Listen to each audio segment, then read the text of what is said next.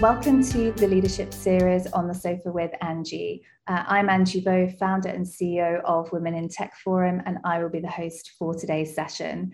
I'm delighted to welcome today Shen Solon, who is a global product manager at a leading fintech company. So Shen, it's a pleasure to speak to you today. Hi, Angie. Thanks for having me. Thank you. So Shen, you're the global product manager at a fintech company. I'd love to hear a little bit more about what your role entails. Yes, thank you. Sure. So as a senior global product manager for a fintech company based in London, I look after ensuring that the customer journey solves our customer problems and ensuring that our journeys are optimized for their experience, to help them get from point A to point B of whatever they want to achieve. So that is what I'm really focused on right now. And yeah, I just love solving customer problems through the product that I manage. Excellent, thank you. So Shen, you're originally from the Philippines. You have lived and worked all over the world, and now you're in London. As a sort of Filipino going through to different cultures, you've experienced a lot of discrimination in the workplace and in the countries that you're living in. Could you share a little bit more about that and how it's impacted you? For sure. I felt stereotyped, boxed into a stereotype and discriminated in many ways. I use this story quite a lot. A couple of years ago, I was in a major city here in the UK, actually.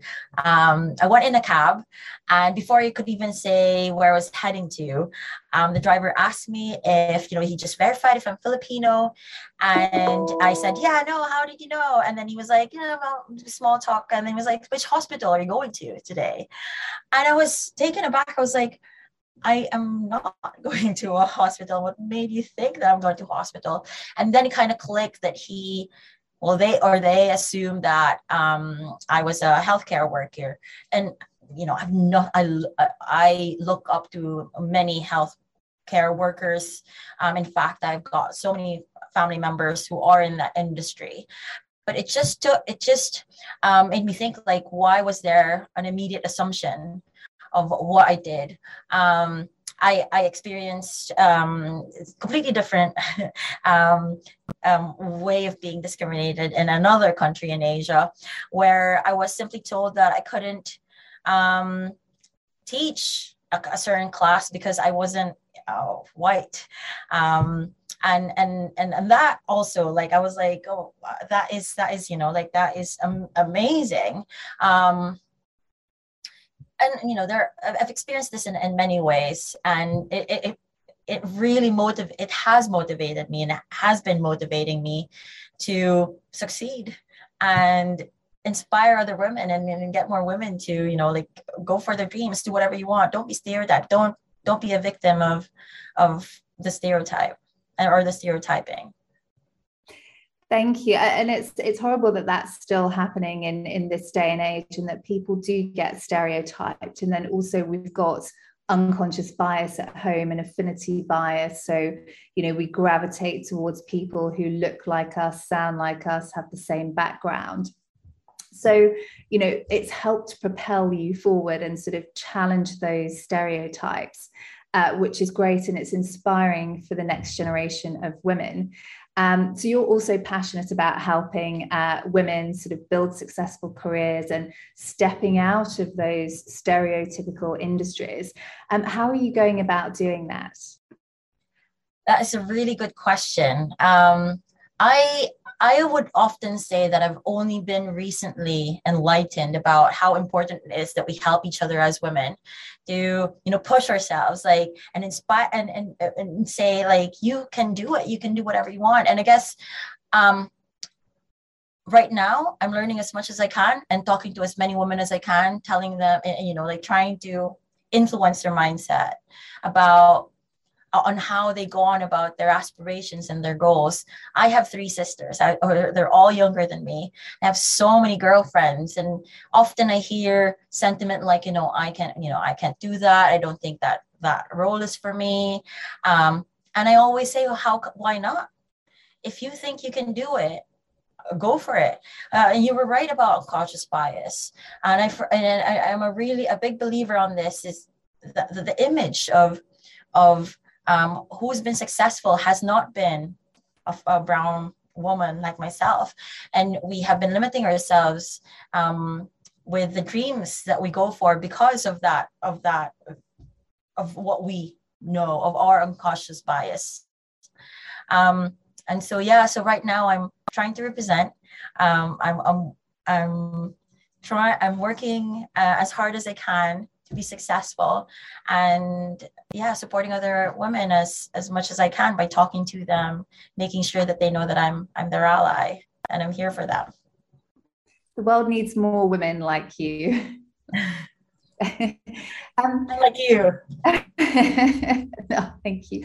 So what advice would you give for other women who are facing discrimination or sort of biases in the workplace? I would say, be yourself, be authentic, and believe in yourself. No one else is going to push you as much as you can. And it's very important to remain who you are, and not be influenced to become someone else you're not, because you are amazing. You don't have to change how you sound or how you look. You can be successful and you can thrive just by being who you are. I think that is my advice.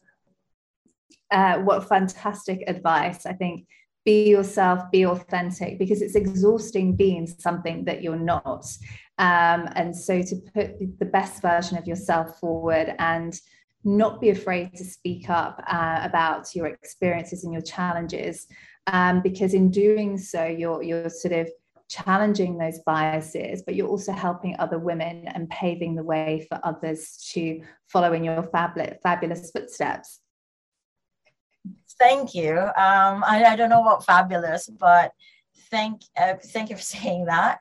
I will definitely continue to work hard, not just for myself, but for other women as well.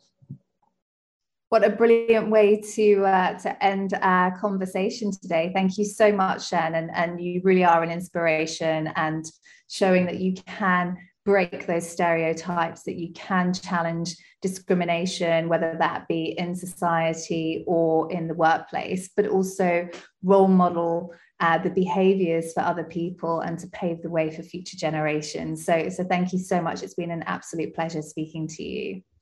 And to you. Thank you. Thank you for having me again.